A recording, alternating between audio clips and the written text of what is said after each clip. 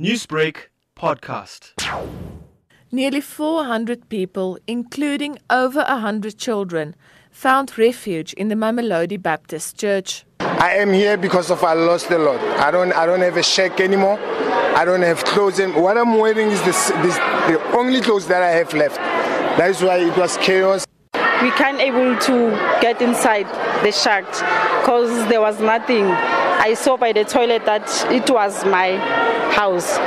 Everything is gone. Pastor Tembelani Gentile says this morning they only had 5 loaves of bread to feed the children, but they won't show anyone away. As the rain pours, we'll keep them here.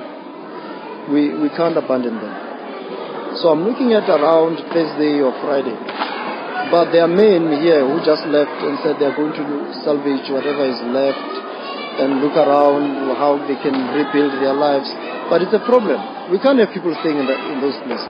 The church and 4 town halls provide temporary shelter for the destitute. Cooperative Governance and Traditional Affairs Minister Nkosazana Dlamini Zuma says all 3 spheres of government will help the affected people.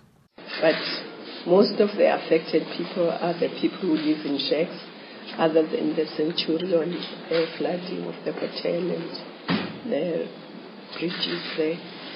But there are also secondary problems that are arising, like sinkholes. There are a number of areas where the development of sinkholes is being noticed. So that has to be monitored closely. She added that people who build informal settlements must understand when government says they can't build in a certain spot. Human Settlements and Urban Planning MEC in Gauteng, Lebogang Mahile, says they are planning to give law enforcement officers more power to prevent illegal squatting in the province. We have already approached courts to ask for a blanket court order that must make it easy for all the 3 spheres of government to protect the land that we have. Because in most cases, it becomes difficult for law enforcement officers to remove people or prevent them from occupying. And this has been prevalent mostly in Johannesburg.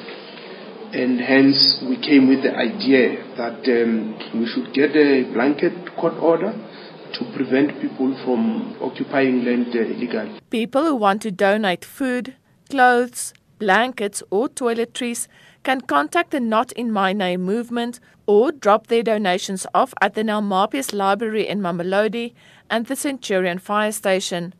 I am Liela Magnus in Pretoria.